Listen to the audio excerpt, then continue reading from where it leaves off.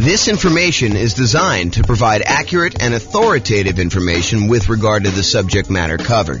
It is offered with the understanding that the presenters are not engaged in rendering legal, accounting, or other professional services. If legal advice or other expert advice is required, the services of a competent professional should be sought. Welcome to the Arden Arcade Real Estate Investing and Real Estate Financial Planning Podcast. Learn all about investing in real estate in Arden Arcade, California, with a combination of real estate financial planning and modeling, with numbers specific to Arden Arcade, plus syndicated, more generalized recordings of live and pre-recorded real estate investing classes, not all of them specific to Arden Arcade. Be sure to stay tuned after the podcast for a message from our sponsors. Well, good morning and welcome, everyone. I am your host, James Orr, and this is a first class in a series of classes we're planning on doing on how to analyze deals. So what I'm going to do today is going to be walking you through how to analyze a 20% down rental property, investment property purchase. And so I'm just going to walk you through how to use the world's greatest real estate deal analysis spreadsheet. If you don't have a copy of the spreadsheet, you can check the show notes or wherever this recording is. It's also available at realestatefinancialplanner.com/spreadsheet. You'll have to have it emailed to you. That way we can keep you abreast of any of the updates or changes we make or any of the new improvements we make in case there's an error somewhere and we need to get it out to you. That's why we require you to register in order to get it, but it's completely free. All right, so with that being said, let's kind of just jump right into it, and we're going to walk through analyzing deals. Now, realize we're focused specifically on analyzing a 20% down deal. And if you're trying to analyze a deal that's different than this, we're going to cover those in separate classes. So I'm going to try not to go too far off the rails with talking about, if you're doing this type of deal, then we're going to analyze it differently this way. If we're doing this one, we're going to analyze it differently this way. We're really just going to focus in on today, analyzing a 20% down investment property purchase, and we can do the other types of deal analysis in other classes. That's the intent. Also, it's not quite done yet, but by the time most of you will listen to this recording, because I'm going to do it well before it arrives on the podcast, but in the show notes, I'll have a link directly to a deal analysis example of a 20% down property in your city specifically. So I'll do all the analysis for the 300 cities, and we'll have those posted to the website. So just go ahead and check the show notes and click on the link, and it will walk you through a web-based version of this spreadsheet using numbers from your particular market. And if you happen to be an expert in your market and you're like, James, your numbers are off a little bit here, purchase prices are usually this, or, rents are usually this, or taxes are usually this, go ahead and reach out to me so that I can update those, and it will automatically update that for all the modeling we do and all the deal analysis we do in the future. So that being said, let's jump into the deal analysis. So I just pulled up a copy of the world's greatest real estate deal analysis spreadsheet. I did make a couple minor tweaks. I'm working with version 2023.02. It is May 10th, 2023, as of the time I'm recording this. And so you'll get the most recent version. I'll go ahead and upload it to the website, but I did make some changes since the last update. So you'll see some of those here if you're paying really close attention. All right, so the first thing is let's put in the address. So it's whatever address you're analyzing right now, you could do this. And since this is sort of a sample deal analysis class, I'm just going to put, sample deal analysis class here as the date so that you can see that. This is just a way for you to keep track of what property you're analyzing. That way, when you're saving multiple ones, you know exactly the address you're doing. And for most folks, I would say they are not saving deal analysis spreadsheets for deals that they're not buying. So if you go and you're analyzing deals and you realize, hey, look, this is not a deal for me, I'm going to pass on it. A lot of folks are not saving those. If you make an offer on a property, a lot of folks are saving those. If you buy a property, you're definitely saving those. Or if it's an exceptional deal, if you're like, oh, I would totally buy these in the future, then some folks will save those as, this would have been a good deal had I got my offer accepted, or, had I been ready to buy, or had I had enough down payment, or whatever the version of why you didn't buy that particular property was. And then you can make some notes here to do that. Okay, so you can basically put in whatever your deal analysis thing is. I'll also point out sometimes you'll want to go in and make some modifications to the spreadsheet. Like, you always know what the percentage is for your taxes, or, whatever your numbers are around there. You could go ahead and do like a template for yourself, and then always make a new copy of your template and start there for your deal analysis, instead of trying to use the standard one that we have, which may or may not be ideal for you in your particular situation. Okay, so do that deal analysis. I'm going to basically analyze the property. It's going to be about $400,000. Whoops, not $4 million. So $400,000, and we're going to buy it for $400,000. Now, if you were able to buy this property at a discount, like let's say you're able to get it for $390 or something like that, you could basically put $390 in here, and the calculations will all be correct when you do that. If you have to pay a premium, if, for example, you think the property really is worth $400,000 and you're able to negotiate you have to bid the property up in order to get it, you would put in a premium here as to what the purchase price was. So you may put in, $405 or whatever you had to pay as a additional amount above what the property is worth in order to do that. And so you may have to adjust some of your numbers if you have to pay a premium on your property. For today, we're going to assume for now that you're able to buy the property for what it is listed for. So the property's been sitting on the market for a week or so, and you're not able to go in and negotiate hard because, they're still new on the market and they think that they're going to be able to get their price. And so you're able to make an offer for the exact list price right now. If it's been sitting on the market for a little while, or you're okay, hear no on, getting your offer. If you don't really want it, if it's not that great of a deal, then maybe you decide to come in a little bit light, and you can do that there. In this case, seller concessions are when the seller contributes some money towards your closing costs, and it's negotiated when you make your offer.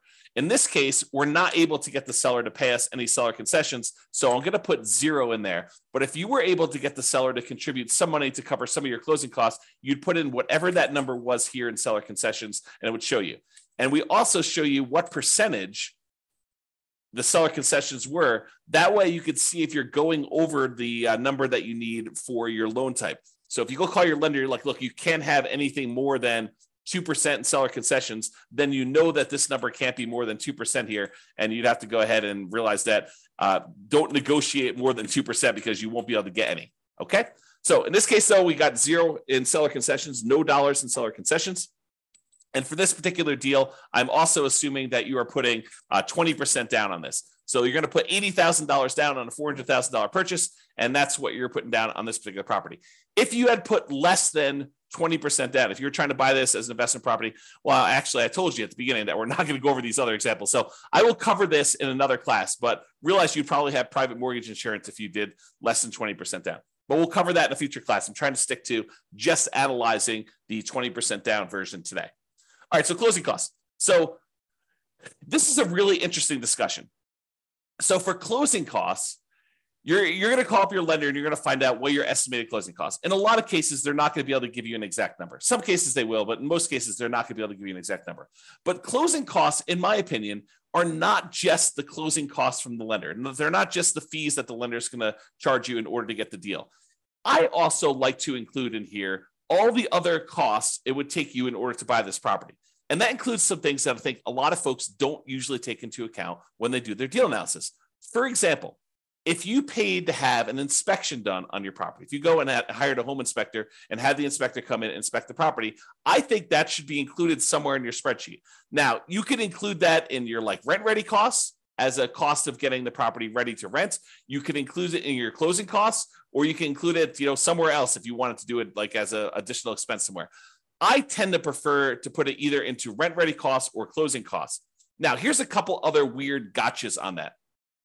So sometimes you're going to pay for your appraisal, not on the closing settlement statement. Sometimes the lender's going to say to you, hey, we need to get an appraisal done. I'm going to send you a link to my portal for you to prepay for the appraisal using your credit card. You're going to go on there and you're going to actually pay for the appraisal there. Make sure you include the cost of your appraisal here so that you actually take into account the cost of it.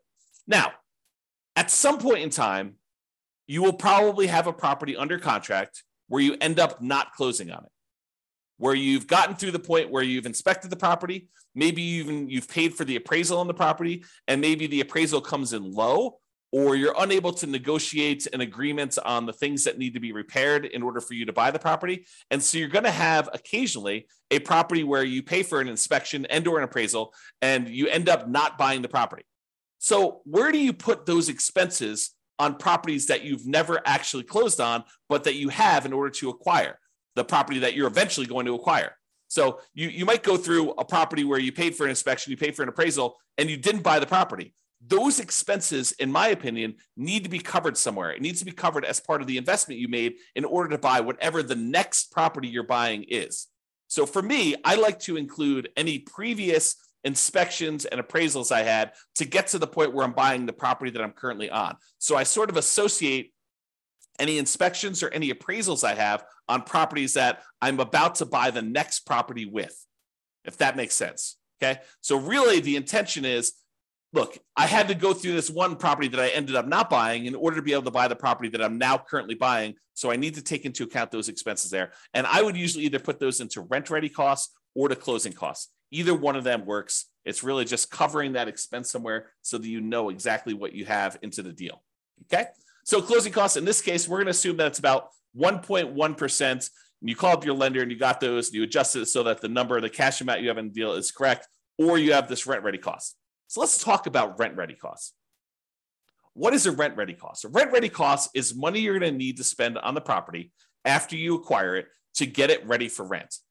Sometimes we buy essentially brand new properties, and brand new properties still have rent-ready costs. For example, a lot of my clients buy new construction properties, and when they buy new construction properties, there are things that the builder does not always provide that we need to pay for.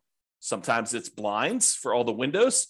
Sometimes it is, fencing for the property. Sometimes it's new appliances, like the builder decides not to include the refrigerator in their deal, or you choose not to pay for the refrigerator from the builder because there's a premium on it. And so you have to decide what you're going to do there. So even for new construction properties, there tend to be things you need to do on a property to get it ready for rent. And usually what we do is we look at the inspection report to get an idea of the things that we need to do to a property to make sure that it's ready to go.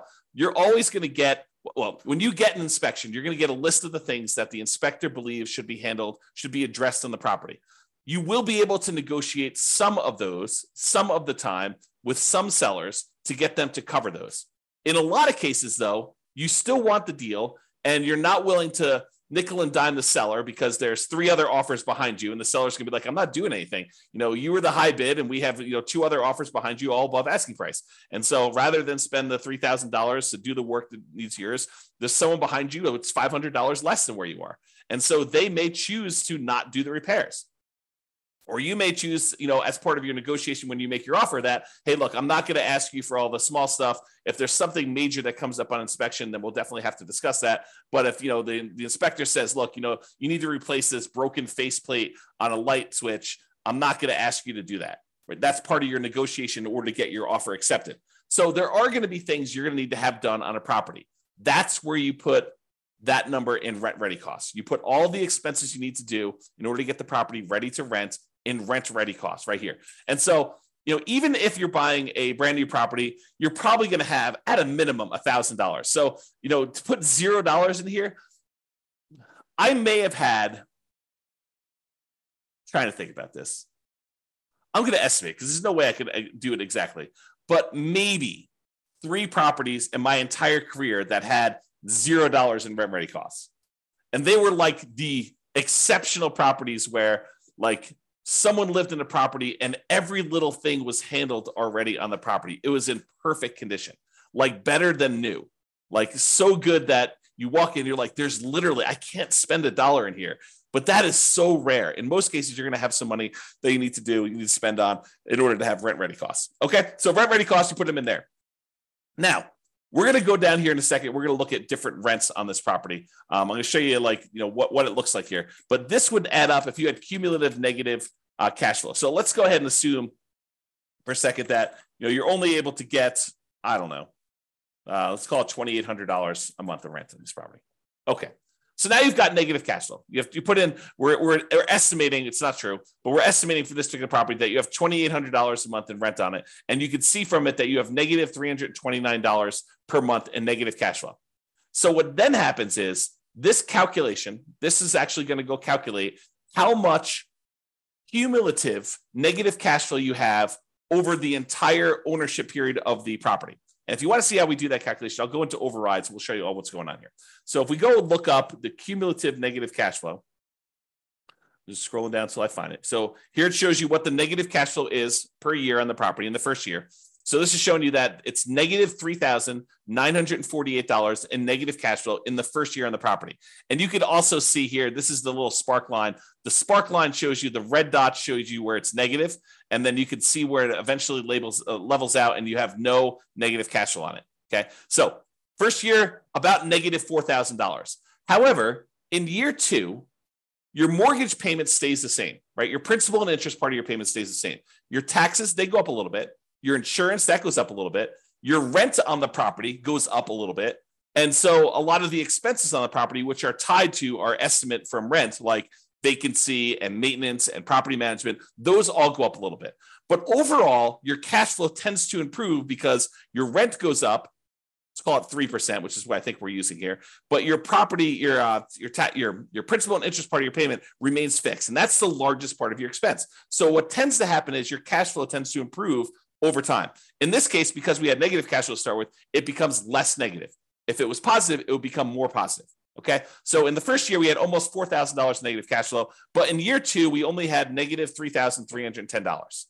And in year 3, we only had negative $2,652. And in year 4, we only had negative $1,975.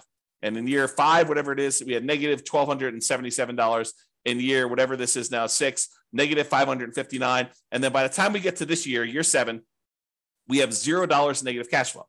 So what the software does is it actually sums up all of these numbers for you and tells you what the total amount, the cumulative total of negative cash flow you have over this entire period until you no longer have negative cash flow. So we estimate that you're not going to have negative cash flow on this property.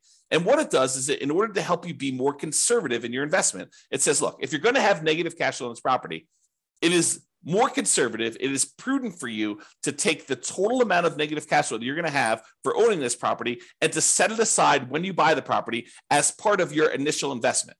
Why do I say it that way? Why do I say that your negative cash flow is part of your initial investment? Because what negative cash flow really is it's deferred down payment. And the easiest way for me to show you this is to show you what happens if you put down more. So we have 20% down right now. If I decide to put 25% down, you can see that the negative cash flow is less. Okay. If I put 30% down, the negative cash flow is less. If I put 35% down, then I have no negative cash flow.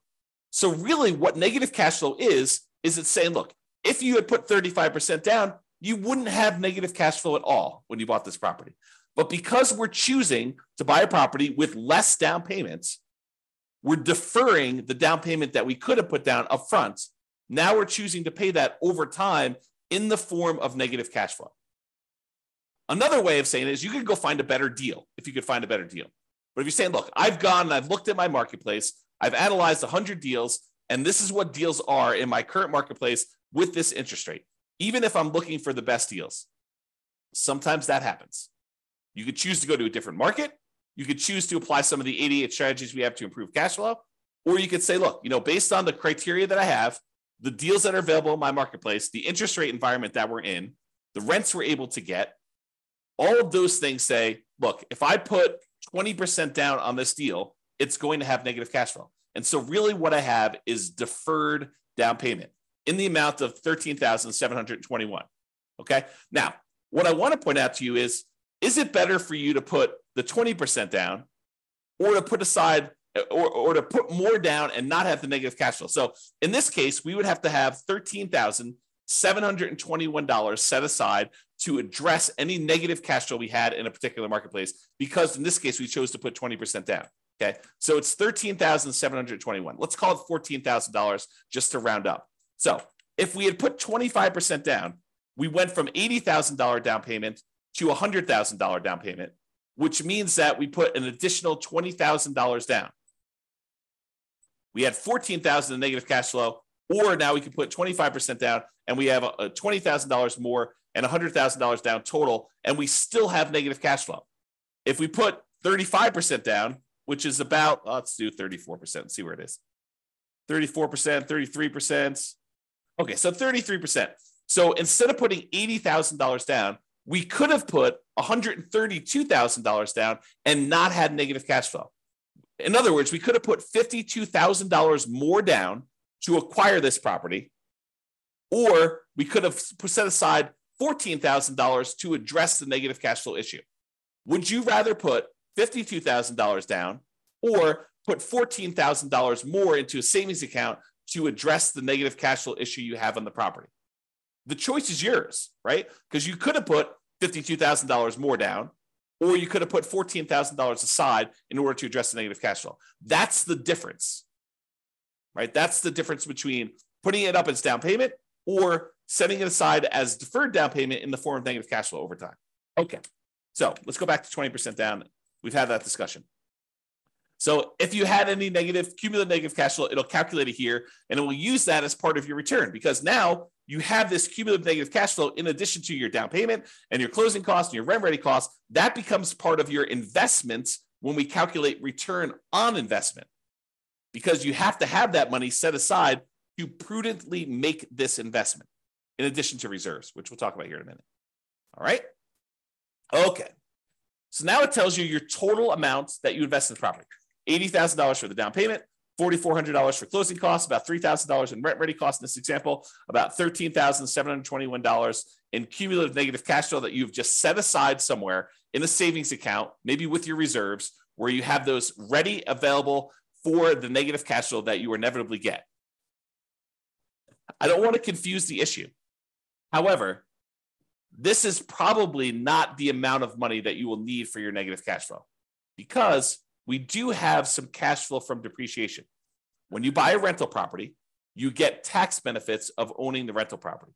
Those tax benefits can be used to look like cash flow, cash flow from depreciation. The tax benefit is called depreciation, so we call it cash flow from depreciation. So you could actually say in each paycheck you get from your job, you say, look, I know at the end of the year, I'm going to get this depreciation benefit by owning this rental property. So instead of actually just waiting to the end of the year for my tax return to be done and getting a refund by overpaying my taxes, what I could do is I could go into my job, my employer, go to HR and tell them, look, I would like to make some adjustments to my exemptions because I know that I'm getting about this amount back on my taxes at the end of the year. So I can adjust my exemptions so that I get more in each paycheck that I could then use to address the negative cash flow on the rental property, or to supplement positive cash flow if you were getting positive cash flow. It doesn't have to be negative. So in this case, it shows you that using the below market rent that we just put in here for this example, that negative $329 in cash flow plus $206 in cash flow from depreciation, which we've estimated based on our effective income tax rate. So you have to put it in here to estimate it. It's based on your actual income tax rate. But in this case, we just use an estimate. You can put whatever your number is here. So now we're saying that $206 is expected to be cash flow from depreciation, negative $329 from cash flow. So really the total between these two is the sum of these, or negative 123. So it's not really negative 329, it's really negative 123. So this is conservative. Okay, that's why we're saying it's more conservative to do it this way, even though really you're not going to have anywhere near that much negative cash flow. It's going to be more like negative $123 a month instead of negative $329 a month because of the tax benefits, the cash flow from depreciation. All right. I think I covered that. So this calculates your mortgage amount. Then you're going to call up and you're going to get your mortgage interest rate from your lender. In this case, since we're putting 20% down, it's probably going to be in the 7% range right now, maybe even a little bit more. All right. So that's going to adjust your cash flow a little bit too. We're going to do a 30-year loan, 360 months. You'd get that from your lender too. If you're going to decide to do a 15-year loan, you'd get that, it'd be 180. In this case, we're doing a 30-year, 7% down, 7% interest rate, 20% down loan to do that. If you had private mortgage insurance, you put it here. We're not going to cover that today because you put 20% down and you don't have private mortgage insurance when you put 20% down in the property. Then the income of the property. So I had put this arbitrarily low to have this whole discussion about cumulative negative cash flow. In this case, let's say that rent is $3,200 a month, which means that you're getting a slightly negative cash flow on this particular property as of right now with the current assumptions. Okay, so it's showing you what your negative cash flow is so far, which we're going to make some adjustments here. It's actually going to change a little bit. All right. Vacancy rate. So vacancy rate is not an exact number. And I'll give you an example to prove this to you. let's say you have a property whose rent is really $3,200 a month. That's fair market rent. But let's say you decide you're going to rent this property. You really want to have no vacancy. So you're going to decide to rent this for $1,000 a month. It's supposed to be $3,200 a month, but you're going to decide to rent it for $1,000 a month. Are you going to have a lot of vacancy if you're advertising a property at $1,000 a month? Probably not. Your vacancy is going to be very, very, very, very low if you do that. What if you decide it's a $3,200 a month rental property that you're going to try to get $4,500 a month? Are you likely to have more vacancy then? Sure, you're trying to get above market rent to do that. So really, vacancy is a function of the rent that you charge. And rent is not exact either. In most cases, rent is a small range, right? No two properties are completely identical, and no two people are completely identical. And so rent tends to be this slight range. It could be really $3,100 to $3,300 or $3,000 to $3,400. So there's this range of what rents could actually be. And you might find that one of the things we recommend is you start 60 to 90 days ahead of your current tenant leaving the property. So 90 days before your current lease is up with your current tenant, you approach the tenant, you say, look, rents are going to be this if you renew. Are you going to renew? We need to know because we're going to start marketing the property and we want to get our next tenant lined up before you move out. And so they're like, I don't know what I'm going to do. I'm going to make a decision. So usually within a week or so, they tell you what they're going to do. I plan on renewing. And either they renew and you don't need to worry about anything, or they tell you we're planning on moving out. Great, you're moving out. Now what you do is you go start marketing your property for rent. And what we tend to do is we start at a much higher rent than we think we can get. We're sort of testing the market because we have 60 to 90 days left before we have to find a tenant. So we start at this higher price. We see if we get any calls. You don't get any calls, we drop it a little bit and we keep marketing. Don't get any calls, we drop it a little bit, keep marketing. We start getting one or two calls. Okay, we drop it a little bit until we're finding that sweet spot of testing the higher rent. That way we get the highest possible rent we can get by starting early and testing high price. That's how you do it. So if you do that, if you're starting 60 to 90 days ahead of time and you're testing your rent and you're coming down after marketing it for a week or so, then you should have, over a long period of time, on any given rental period, it could be higher than this, but over a long period of time, your vacancy rate should be about 3%. You can choose to change your dynamics, try to get a higher rent, not start 60 to 90 days ahead of time, and you could have a higher vacancy rate. Or you could say, I'm going to price it as to whatever I believe the market rent is, plus a little premium, start really early, and make it such that vacancy is about 3%. So vacancy is a number that you can't just ask somebody what the vacancy is in a marketplace, because your marketing strategy, your rents, your ability to persuade somebody, your salesmanship, and when talking to a tenant on the phone and getting to the property, and how well you maintain your property are all factors in what your own personal vacancy rate will be. Sure, you can use the vacancy rate for a market as a guide as to what we're seeing, but that should help you adjust your other metrics too, not just vacancy. Okay, so I'm going to use 3%, but really vacancy is a number that you said. I think somewhere between 3 and 5 seems really reasonable for most folks. Property taxes. So for property taxes, you're going to actually look in the MLS or the county's records. You're going to get the property taxes for this particular property.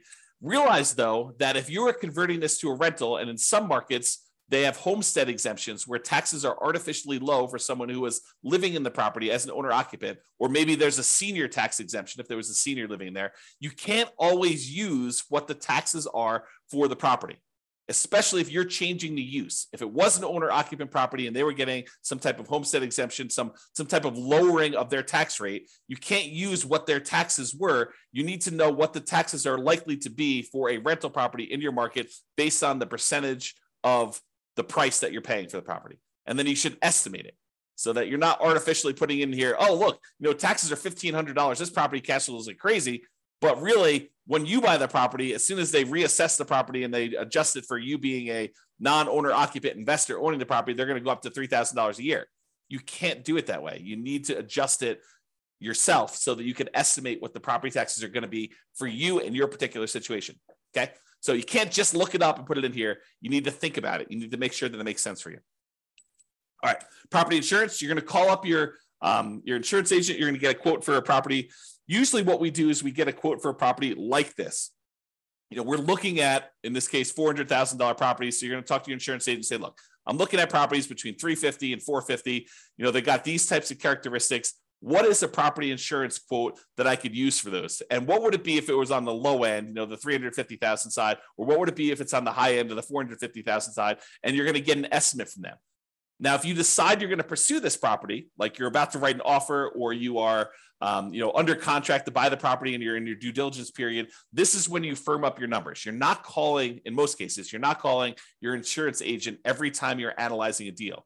You're not making, 15 calls a day to your insurance agent to get 15 quotes on 15 properties that you're really not super serious about buying. You're just analyzing them to find out if it's a deal you should pursue or not. So you're getting estimates, you're using those. And then once we decide to move forward with the property, either before we make an offer, if you're a little bit less sure about insurance and stuff like that, or in most cases, when you're a little bit more sure and certain and you've got some experience, it's usually during your due diligence period after you've put the property under contract. Okay. So you're going to estimate that. This is actually a little bit low. I'm going to put it up here. We'll say it's $1,800. In fact, that may even be a little low, depending on the insurance policy you get and how much of the risk you're taking on yourself. We did a whole class on insurance, which we'll probably do another one where we talk about like how your insurance rates can change based on your situation, how much risk you're willing to take on yourself and your premiums. Okay. In this case, there's no HOA. So we got that. So we're down to negative $41 in cash flow. If you have any utilities that you're paying as a landlord, you'd put those in here. If you have any other expenses you're paying here for the property, like snow removal or something else that you're paying for, you could put those in there as other expenses. Maintenance on the property. So I separate out maintenance and capital expenses. We have a whole class on how to calculate what number you should put in for CapEx. Some people choose to include it in maintenance, but you'll get a feel for this over time. But part of it is you need to look at the dollar amount that you're doing and make sure that the percentage makes sense to you. So if you figure out, what the maintenance you expect to have on the property, how many on average, plumber calls and electrician calls based on the condition and the age of the property, the effective age of the property. You'd want to estimate this, carpet replacement or flooring replacement on a property between tenant turns, how often that's going to happen. You can estimate all this for maintenance and make sure that your number makes sense there. I'm going to use 10% for this case. I think that's in the ballpark for a lot of properties, especially newer properties. However, if you've got a much older property, this number could be twice that. So just realize that, that this could be a wide-ranging number depending on the quality of your property, and realize that you need to adjust for that. The capital expense number, when you go through the capital expense worksheet, you'll see that this number is usually pretty significant because you should be setting aside money for that roof. It's coming. You're going to need to replace the roof at some point. That you're going to need to replace the furnace. You're going to need to replace the air conditioner. So you got to budget for these things. Those are examples of capital expenses that are coming. And the life cycle of these things generally. And so you could say, look, roofs last about 20 years in my marketplace or whatever it is normal in your marketplace. And so you need to take the price of a roof, adjust for inflation out into the future and say, it's 10 years old now, so I only got 10 more years left on it. Or it's brand new, I got about 20 years left on it, and adjust the price you're paying 20 years in the future with some inflation in there and calculate what you need to set aside. That's the whole CapEx class. Go watch that one for details on how to get this number. All right. And then management. In this case, if we had a professional property manager and they were charging us 10% of gross rents, this would be negative $41 a month. In this particular case, I'm going to say you're managing it yourself, and that significantly changes the cash flow numbers. We went from being negative $41 a month to now we are positive $269 a month, and we no longer have that cumulative negative cash flow thing either because we decided to self-manage. If you're going to hire a professional property manager, put this in here. If you're going to say, look, I actually have some hard costs of doing property management. I need signs, I need lockboxes, I need all that stuff. And you want to set aside a certain number in here. Maybe you decide to put in, not 0.5 there, 0.005. And you're like, look, I need to set aside about, probably that's even a little high. Let's do 3.5.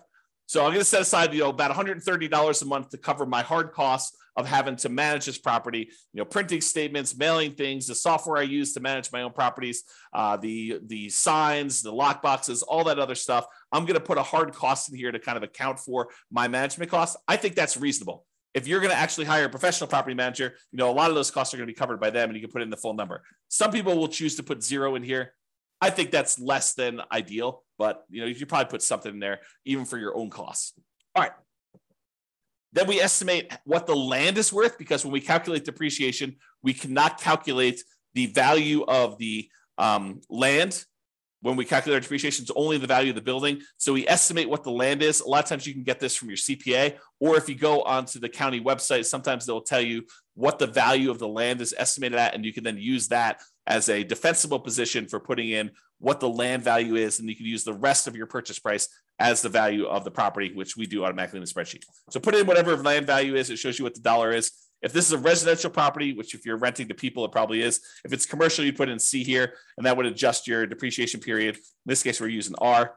And then whatever your estimated effective income tax rate, again, we're estimating your tax benefits. This is not intended to do your taxes for you and tell you what your tax rate is and then be able to show you that. So estimate what your effective income tax rate is. Go look at your last year's tax return and go ahead and use that. As if you don't know, go ahead and do it that way. And then you can put in a number here. I think 20% is probably a pretty good number for some folks. I mean, not everybody, but you can do that. All right. So that being said, you put in all your numbers. Now we're ready to do some analysis. We look over here and we can see a bunch of stuff. For the sake of time, because we're running, I don't know, relatively short on time for what I hope to do, I may not cover all the different things. I'll try to go through as many as I can, but we'll kind of see where we end up. So the first thing a lot of folks like to look at is this cash flow one. And we've been talking a little bit about it when we talked about that cumulative negative cash flow thing. But this shows you three numbers. It shows you your monthly cash flow on a property, how much money you're making after all expenses on the property, your monthly cash flow. And it shows you that number right here, $269 a month. It also shows you your estimated cash flow from depreciation, that tax benefit you get by owning this rental property. And then it sums up these two numbers and shows you what we call true cash flow. True cash flow is simply the sum of your monthly cash flow on the property plus the tax benefits you get by owning that property, the cash flow you get from depreciation. It is the true cash flow you would get by owning the rental property. And that happens to be $475 a month if you bought this property with 20% down, okay? Then it uses some of these numbers and some of the other calculations, and we look at what our return is in dollars for the first year. So if you want to see the first year, if we just look at the raw returns, we're making about $12,000 from appreciation.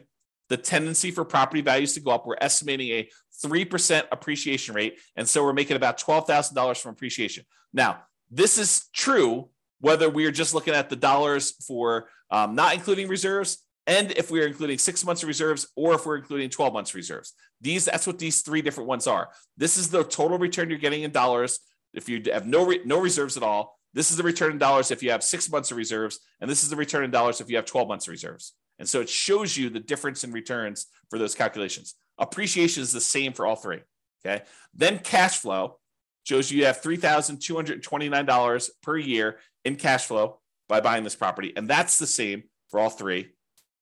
Then how much you're paying down on the loan, your debt pay down, that's the red bar. $3,251 is how much you're paying down on the loan in the first year on this property. And that's the same. And then that cash flow from depreciation, this number times 12, basically. And it shows you it's $2,473. That's your cash flow from depreciation. Then you have no reserves in the first one, so there's no gray bar, but there is a small gray bar here showing you what the return you're earning on the 6 months of reserves that you set aside. So we assume that if you're going to have 6 months of reserves, you're setting that aside in some type of account where you're earning a return. And for the 6 months one, we use 1% as the default. So you're earning 1%, you have it in some type of savings account. So you're earning $340 per year on setting aside 6 months of reserves. Then if you decide, look, I want to put aside 12 months of reserves, but because I don't need the full 12 months at any given time, I can take the majority of that and I can invest in something a little bit more aggressive, like stocks. And so you might be able to earn 7 or 8%. Let's call it 8%. I think that's the default. And so you're earning $2,721 per year on setting 12 months of reserves aside in the stock market. Because we're going to set those reserves aside, we're actually going to take into account the return we're earning on those reserves.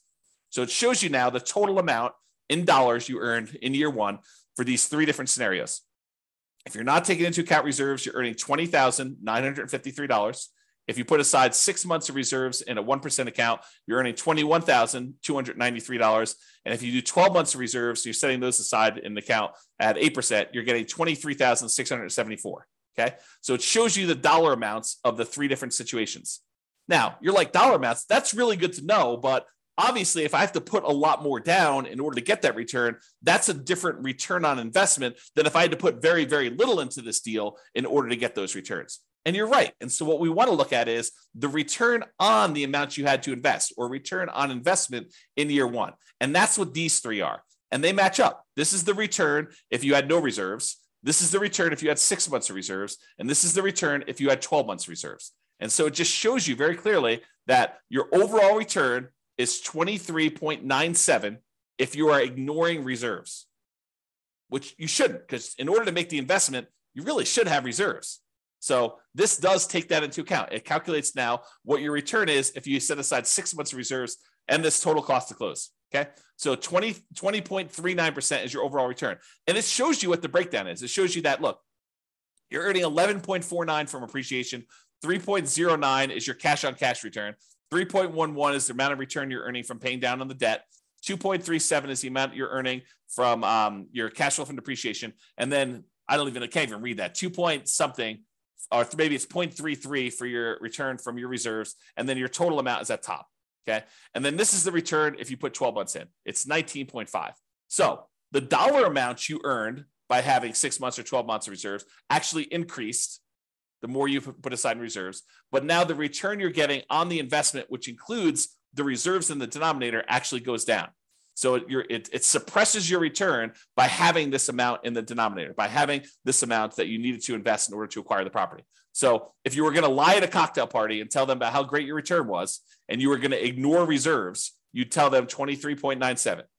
But that's not true, right? Because in order to invest in this property, you really do need to have reserves. So really, if you set aside 6 months of reserves and you were earning 1% on that, that'd be 20.39. If you were setting aside 12 months, it's 19.5. And if you're like, James, this 8% you're using for the reserves, that's not appropriate. Well, let's go change what that is. So do a search for reserves. And let's see.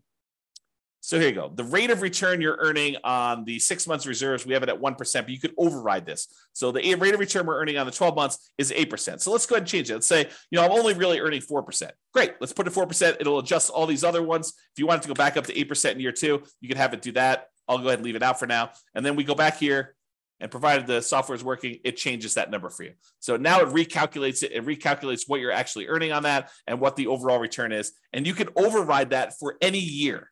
You can override any number, right? You can change the return for that. You can change the return in dollars you're earning. You can do anything you want here and override any of those numbers. That's what all the overrides are for. Okay. Also, the interesting thing about overrides, which we'll cover in a class, probably not soon, but eventually, is because the way it's set up with all these overrides for all these different years, now we could track and see how your investment performs over time. You could put in what your actual appreciation was in year one.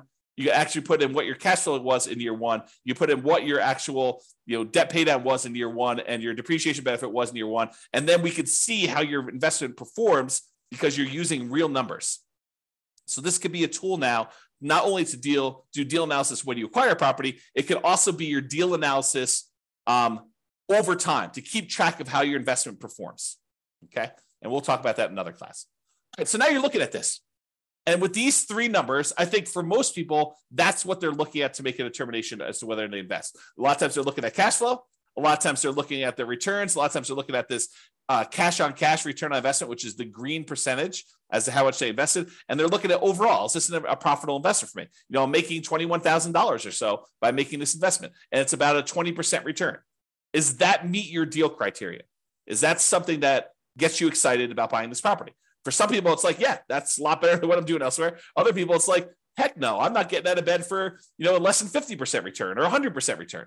It really depends on you, the types of deals you're doing, the type of strategy you're doing, your marketplace, and the economics that are going on.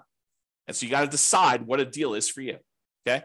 So those are the top three. Let's talk about some other ones. This shows you your returns if you sold the property at this year. So if we look at year 6, you can kind of see the return you're getting is this 3 different returns, but it shows you the range of what they are if you sold the property. And it does take into account the expenses of sale. Your real estate commission going out, your share of closing costs when you sell a property, your depreciation recapture tax, and your capital gains tax rate. So it does take those into account when it calculates your returns when sold. It shows you a simple annualized return on investment number, a compounding return on investment number, or compounding annual growth rate is another way of looking at that, or the internal rate of return if you like those. So it has all three flavors of your return, depending on which one you like, and you can see what the overall return is. And you can see how those diverge over time and what they end up being. Now, you're like, hey, what are you using for the real estate commission going out? Because I'm an agent, I'm only paying half, or, I don't have, I'm not going to have depreciation recapture tax or capital gains tax because of this situation, do 1031 or whatever. Well, we've got the ability to override those as well, right? So you can go look at what those are, and you can say, look, I'm only going to have a real estate license for the next 5 years. So for the next 5 years, it's going to be, 3%. And then after those 5 years, then it's going to go back up to 6%. You can adjust those, and the software will then go do that math for you and show you how it affects your return by doing all that. Okay, so that's why it's designed to do the overrides the way it is. All right, but for now, it's going to be normal. All right, so you can next see all those returns. If you're a cap rate person, you're like, look, James, all this cash on cash is really nice, but I'm really a cap rate guy or gal. I want to see what cap rate is. Great, here's your cap rate. So it shows you cap rate over the first 5 years. It is the gray bar here, 7.19, 7.41, 7.63, 7.86, or 8.1. And this green one is your cash on cash return on investment. And some people like to look at the differences between those. So they're plotted on the same chart for you if you want to do that. These are the same numbers that are here though, right? So we're showing you the numbers for this return on investment number without the reserves. Okay. So these are more traditional non-reserve based calculations of these. Okay. Now, return on true net equity. So this brings up a discussion about what true net equity is. So true net equity is the amount of equity you would get if you sold the property and walked away. This is after your closing costs, after the real estate commissions, after capital gains taxes, and after your depreciation recapture taxes. Because when you sell a property, you don't get the difference between sale price and the amount you owe. That is, while we call that equity, that's not a real number. It's an imaginary number. Because if you were to go to sell that property, well, you're going to take a little off the top for your real estate commissions. They're going to take a little bit for closing costs. They're going to take a little bit for, your capital gains taxes, and they're going to take a little bit for depreciation recapture. So really what you're left over with is a much smaller number. That's true net equity. It's the amount you walk away with after all those expenses of sale. And if you're thinking about it, don't you want to know what the return you're earning is, how much for appreciation you earn on that amount that you're going to walk away with? Because if you were going to go sell this property, you'd want to know what return you need to beat with that new investment. And so we want to know what the return we're earning on the small amount that's going to remain when we sell the property. And so this shows you all of your returns for appreciation, cash flow, debt pay down, and depreciation, the cash flow from depreciation. And then it shows you the total of all these. So your total return on true net equity in the beginning is pushing 34% and change. Okay. But over time, your return on true net equity typically goes down because your equity tends to grow, and the returns, even though some of them grow, some of them stay the same, but the returns tend to grow slower than your equity does. And so what happens is it tends to, over time, your return on true net equity tends to decline over time for most of the returns. We'll cover that in another class. Okay. All right. Then these are really easy to cover. I might actually get through this. So these are really easy to cover gross potential income, your gross operating income, your operating expenses, and your NOI, your net operating income. It just shows you your key metrics for year one. If ever you want to see these for any of the other years, it calculates all of them here. So you can go see what right here. Monthly gross potential income shows you that. Monthly gross operating income, annual gross potential and annual gross operating income. Then it calculates a whole bunch of expenses on here, shows you your annual operating expenses and your net operating income on all these. And so you can go look at them. And if you wanted to override any, if you're like, hey, look, my net operating income in year two was this, you can go ahead and use any of the overrides for any of these numbers, honestly. I basically made everything overrideable so that you can override whatever you want. All right, so it does all those. Then your annual non-loan expenses, how much you're putting aside for vacancy, how much you're losing for vacancy, really. Property taxes, what you're paying for that. Insurance, your HOA costs, any utilities you're paying as a landlord, any of these other two expenses, the maintenance you're setting aside for the property, CapEx, if you're setting aside money for CapEx, and then what you're spending on property management. So that's all there showing you for year one. And of course, you can go look at overrides to see any of those other years if you want to as well. And then finally, this equities and cost to access equity. So ignore the dotted lines for a second and just look at the solid lines that are going up to the right. The darker section is your true net equity. It's that one we discussed over here. It's the amount of money you get when you walk away after sale, after taking into account real estate commissions, closing costs, capital gains taxes, and depreciation recapture tax. So it shows you how much dollar amount you'd have for that. So looking over here on the left side, you can see the dollar amount. It's about, I don't know, whatever this is, $60,000 for the amount of money you'd have in your equity, your true net equity. And that tends to increase over time. Now realize your cash out refi equity is how much money you could do a cash out refinance for a loan. And that usually is up to a maximum of 75% loan to value. You can adjust that percentage here. I forget where it is, but you can do a search for it and find it. But it's basically 75%. It is 75% loan to value. So if you did you could go to 85% loan to value on that one. It's going to change this chart and show you now your numbers are much higher. Okay. Let's go back and do the real number though. So 75% loan to value is what it typically is. And then it will show you how much equity you have to get up to that 75% loan to value. And so it shows you this light gray bar, how much cash out refi equity you have on your property. Now, that's all nice and good to know how much in dollars you can have in equity and to see that. What's more interesting though is how much money did you need to spend to get at that equity? What is the cost to access that equity? Because if you're able to pull out $5,000, but it costs you $5,000 in refinance costs in order to get at the $5,000, that's really expensive money. And so these dotted lines show you, they use the scale on the right, but it shows you how much it costs you to get at that money. So for example, the cost to access true net equity is about 45% of the equity you have in there. Because real estate commissions are large, closing costs are large, your capital gains are large over time, your cash flow from your depreciation recapture taxes are large over time, that those are very large expenses for the amount of money you get out. And so you can see that those, while they decrease over time, or this is over 20 years, you can see that they decrease. They're relatively expensive. It's relatively expensive for you to pay all those costs to get out of the property. And so this is a percentage of the amount you're getting back that it costs you to get those. Okay. And then this other dashed line shows you the cost to access your cash out refi equity. It's zero at the beginning because you don't have any money you can access. You basically put 20% down, so you only can go to 75% loan to value. There's no equity that you can get at by doing a cash out refinance until your property value grows enough. And then it becomes really expensive because the cost to do the refi, which is also overridable. Let's see, cost to access true net equity. Yeah, the cost to cash out refi percentage. So this is the percentage of the loan that you're doing. So you can adjust whatever this is. We're using 1.5% for like all your costs to do a refi on a loan. Okay, so you can go see what that is, but the cost to access the equity is really high. You're spending a lot of money on that refinance in order to get very small amount back out, and then it drastically reduces over time until it gets down to it's very, very small once you have a lot of equity in the property. Okay, so this is it. This is the analysis we've done to cover a 20% down investment property purchase. Hopefully this helps you understand sort of the framework and how we do all this analysis and how it all works. We will cover how to analyze future deals. We'll cover everything from 25% down investment property to 100% down investment property. We'll do 5% down Nomad. I'll probably end up doing some creative financing stuff in here. We'll just go through a lot of different analysis so that you could see how this changes when you analyze different types of deals and how we look at these things and how the assumptions vary. That's all I got for you. I see we have no questions.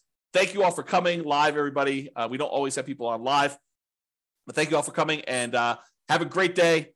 Bye-bye for now. With home prices up, mortgage interest rates up, and rents up, but not quite enough to counteract the higher prices and interest rates. Cash flow on rental properties in Arden Arcade is harder than ever.